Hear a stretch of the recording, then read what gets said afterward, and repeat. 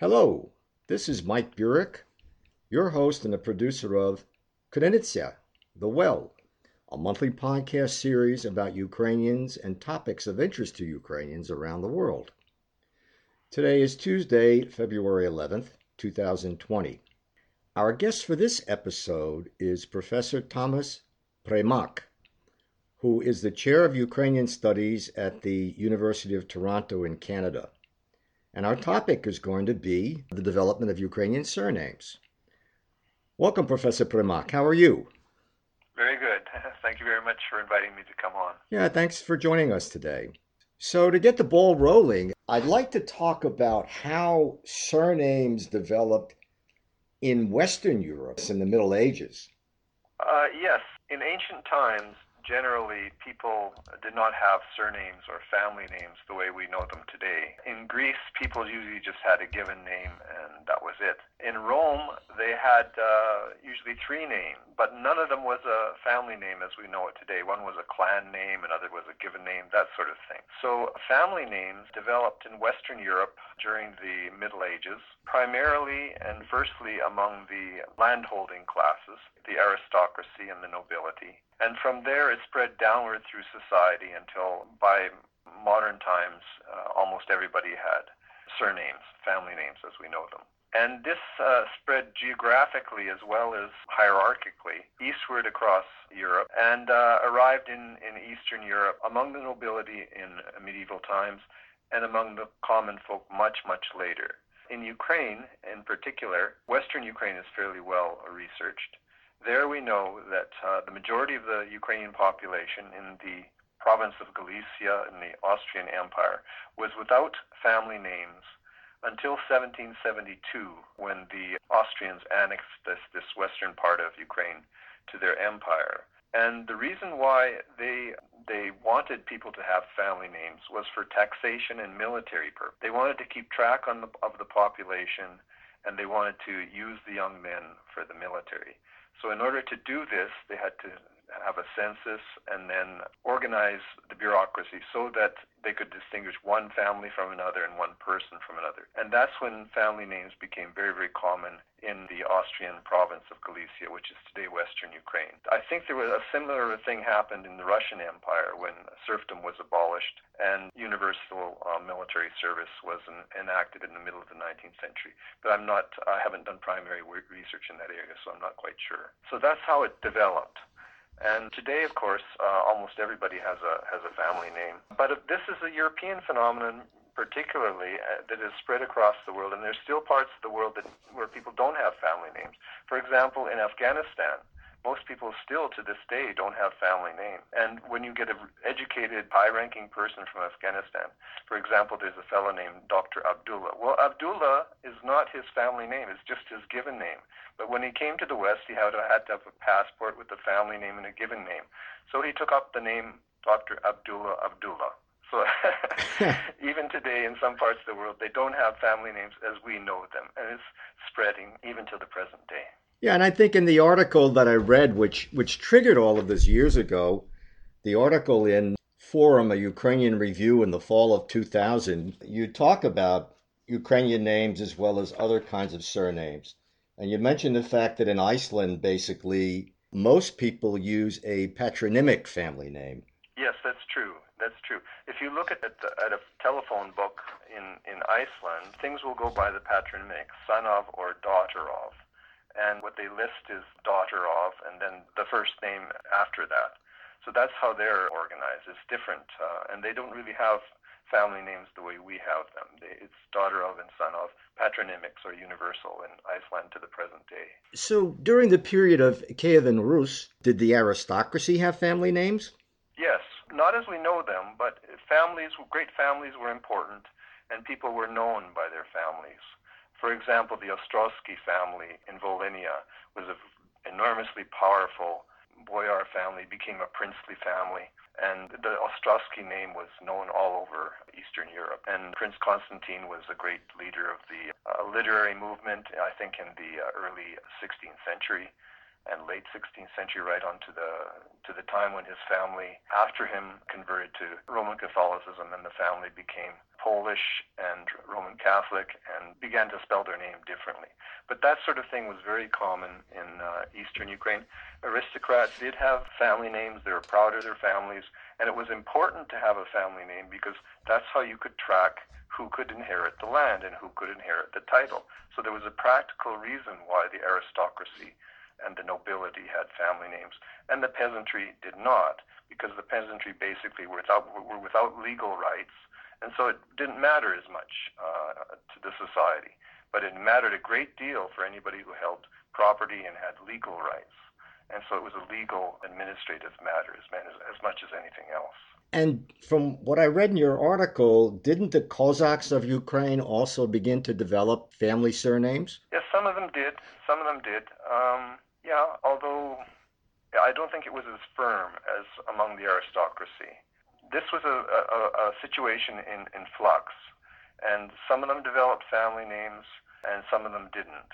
For example, the great leaders of the Cossacks, Bohdan Khmelnytsky, he had a family name, Khmelnytsky, and he had a given name, Bohdan. And he also had a middle name, Zinovy. So he had all those things, and many other Cossacks did as well, but many didn't. Many just had ordinary given names, and sometimes they were called after their place of origin. For example, Bohdan from Ternopil would be Bohdan Ternopilsky, you see, that sort of thing. And so it did spread with time, but it remained in a state of flux. And as I mentioned before, right up until the 19th century, when universal military service and taxation came to the villages and serfdom was abolished, many people didn't have fixed family names. Even on the very eve of the immigration to North America, they weren't quite as firm as they are today, and some people didn't really have family names the way we know them today. But it was a modernizing thing. It was part of the modern world. And as Ukraine became more and more modern, more and more people developed family names, and today they're universal in Ukraine. I'd like to discuss for a moment the development of the different types of surnames, particularly in Western Ukraine. And you mentioned various categories, including names from physical characteristics, geography-based names, names from professions or social classes, and so forth. Can you talk a little bit about that? Yes, I can. Yes, there are four basic types of Ukrainian family names, and these are not just Ukrainian. These types are pretty general for all of Europe, for all of the Slavic peoples in all of Europe. So the first one, and the most common and the biggest group, are family names derived from personal or given names. So a person with a given name like Vasil or Bohdan or Ivan, their children would be known in some way as the son of Ivan or the son of Bohdan or the son of Vasil. So you have Vasilich, little Vasil, or you have Ivanko, little Ivan, you have Ivanovich, all of those many names. The most common of them all are derived from Ivan. I think there are about 130 different family names derived from the given name Ivan, and there are several from all of the others. Most of these are from the father. About 94% are derived from the father. Only about 6% are derived from the mother. The one I can think of offhand is Marinovich, or Maronchak. There's another one. Those are names derived from a mother from Maria rather than Ivan or Bohdan or something like that. So that's the first big group, and it's the largest. The second, as you mentioned, are names from places, geographical origin names. So you have Mr. Litsky from Lutsk, you have Mr. Volanets from Volhynia, you have Mr. Podilyak from Podilya, and that sort of thing. A subgroup within this geographical one are names from peoples. For example, the word for German in Ukrainian is Nemets. And there are many Ukrainian names derived from Nemets, the son of the German immigrant probably in Ukraine. So you'd have Nimchuk, Nimchenko, that sort of thing. Poles in Western Ukraine in particular were often called Mazury. Polish immigrants to Ukraine were called Mazury, Mazurs. And you have Mazurkiewicz and that sort of thing derived from Mazur, the son of the Mazur, the son of the Polish immigrant, Mazurkiewicz. You also have the name Rusin, which is derived from the old name Rus, of course. And people in Western Ukraine, particularly in Transcarpathia, are frequently called Rusin or Rusinski or something like that. One of the most famous of these types of names is borne by a hockey player, Wayne Gretzky, who is very well known in Canada, and I think is also well known in the United States. His name comes from probably either Western Ukraine or Western Belarus, where there was a large Roman Catholic population, and that population would call the Greek Catholics or the Orthodox Gretzky, meaning Greek. And so his name is derived from Greek, probably from his religion, or the religion of his ancestors. And he was known, and his family was known as Gretzky. Then there are other very common ones as well.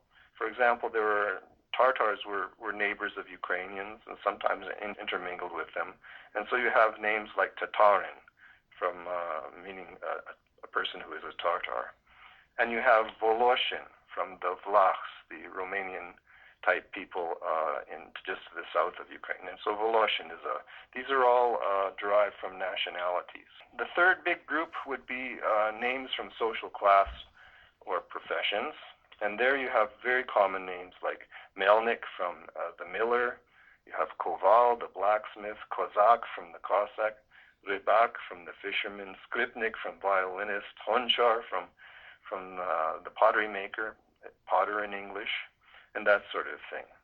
And then finally, in social class, you also fit family type names. So, for example, the third child born to a family would be called Tretyak, meaning third. This became a common Ukrainian name, and there's a Russian form as well, Tretyakov, which I think is the name of a hockey player as well. I'm Canadian, you see, so I know some of these hockey players. And then there's Shostak, the sixth born child. And then there is my family name, Primak. Primak comes from the word primate, to accept or to receive, and it was given to the son of a family who went to live with his in-laws, and he was accepted into the family, so he was a Primak. Probably a diminutive of primach, meaning receiver or something like that. And when I went to Ukraine many years ago, still at the time of communism, I saw on the front page of Ukraina magazine an article about Boris Primak, who was the architect who redesigned central Kiev and rebuilt central Kiev after its destruction during the Second World War. So he was quite an important fellow, and I was impressed that somebody like that would have my family name. But afterwards, I also discovered that it was a common name in Ukraine, very common, just as those other ones I mentioned were. And they all have diminutives of various sorts. So, for example, from Primak, you have Primachenko, and there's a famous Ukrainian folk artist named Maria Primachenko. And there are others. For example, Vitaly Primakov, with a Russian ending added onto his name. His name was Primak, but he added this Russian ending on the ov, was a famous Cossack, Red Cossack during the Revolution. He was an extreme leftist supporter of Trotsky, and he was liquidated by Stalin later on during the 1930s. And there are others as well. So those are names from social class or professions, and family names are associated with them as well. Family forms, I should say. Where do Ukrainian names fit in with Slavic names in general? With Slavic names in general, yes. Well, there are many different factors here. I think for North Americans, it's very hard to distinguish one Slavic name for another. So, but for our purposes here, we can say that probably the ski ending is the most common marker for a Slavic name. And people think that this is the most common form of a Slavic name, like Barsky or Ternopolsky or something like that, But it's not. It's most common in North America because the Polish group is the most numerous in North America. I think there are about 9.5 million Polish Americans. And we think of that being as the predominant Slavic name because it's the predominant Polish name. But in Europe, probably the Russians, of course, outnumber the Poles. And the most common name in Russia is Ivanov. So the Ivanov name is the most common in Russia. Now you get lots of ski endings in Polish, and some of these are spill over into Western Ukraine.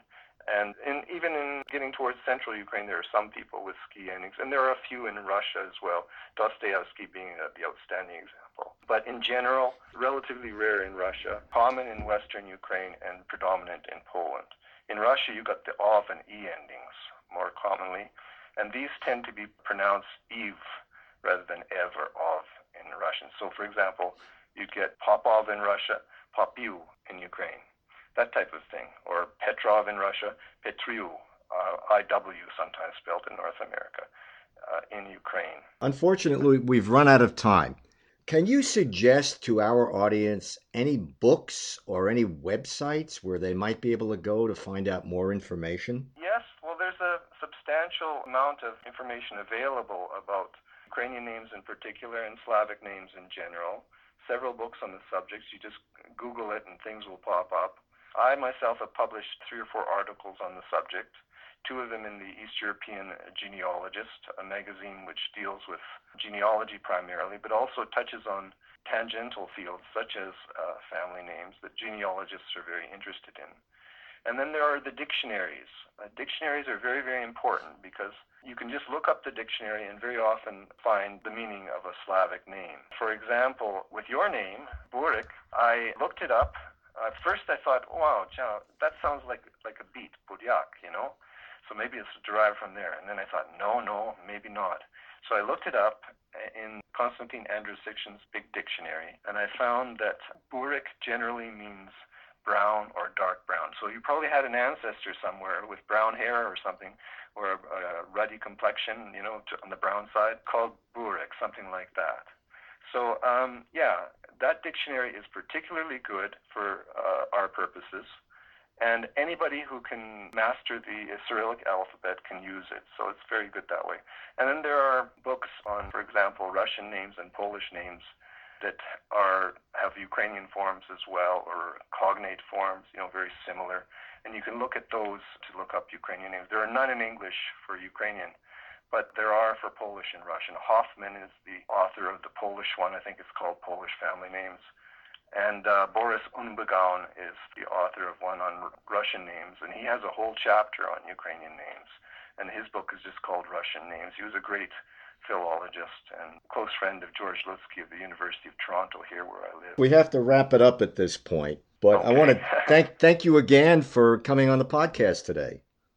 Well, thank you, Mike, for inviting me. All the best to you and your work. We have been speaking with Professor Thomas Premak, who is the chair of Ukrainian Studies at the University of Toronto in Canada, and we've been talking about the history and development of Ukrainian surname. This is Mike Burek, your host and the producer of Krynytsia, The Well, a monthly podcast series about Ukrainians and topics of interest to Ukrainians around the world. Until next time, that's all for now.